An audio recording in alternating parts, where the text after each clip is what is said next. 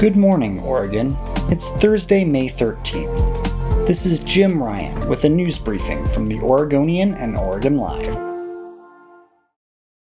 Plaintiffs in a lawsuit looking to hold PacifiCorp responsible for Labor Day wildfire damages scored a victory this week as a Multnomah County judge denied the utility's motions to transfer the case, strike its class action allegations, and dismiss several of the underlying claims. 3 Pacific Northwest law firms filed the class action lawsuit against Pacific Power and its parent company, Portland-based PacifiCorp, in late September, alleging negligence in the catastrophic fires ignited during a Labor Day windstorm. The case is one of several filed against the utility in the wake of the Labor Day wildfires, which burned 1 million acres, destroyed thousands of homes and structures, and caused 9 deaths. A number of the most destructive fires were in Pacific Power's predominantly rural service territory for providing electricity. The common theme of the lawsuits is the claim that the company was well aware of the critical fire danger, failed to de-energize its power lines beforehand, and had been negligent in trimming trees and managing other vegetation around its transmission lines.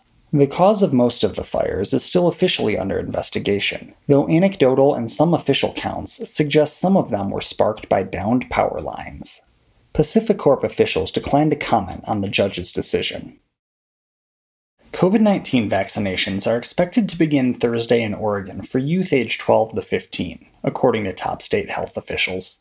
The Portland area's mass vaccination site said they are ready to start administering Pfizer shots to this preteen and teen group as soon as they get the okay from the Oregon Health Authority. Initial demand in the Portland area is expected to be strong, with at least one pediatrician's office reporting a waitlist 600 kids long. A clinical trial showed the Pfizer vaccine was safe and highly effective in a trial of more than 2,200 youth, ages 12 to 15. After 2 doses, the study recorded 18 cases of people with COVID-19 symptoms in the placebo group, but 0 in the group that had received the vaccine. The Oregon Health Authority on Wednesday reported 9 COVID-19 deaths and 616 new coronavirus cases, as the state surpassed more than 2 million residents, partially or fully vaccinated. Oregon has now at least partially vaccinated nearly half of the state's population. Governor Kate Brown on Tuesday said most COVID-19 restrictions will be lifted when that rate rises to 70%.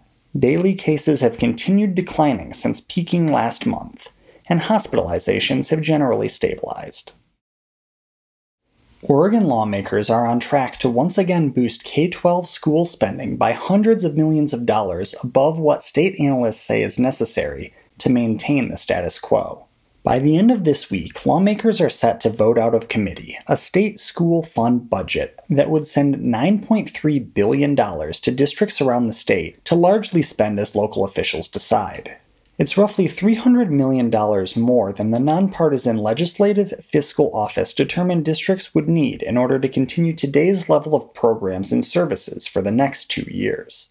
That boost, coming during a pandemic and its associated economic downturn, could push Oregon closer to national average spending on public schools. Thanks for listening. You can support our local journalism by subscribing to Oregon Live. Go to OregonLive.com/podsupport.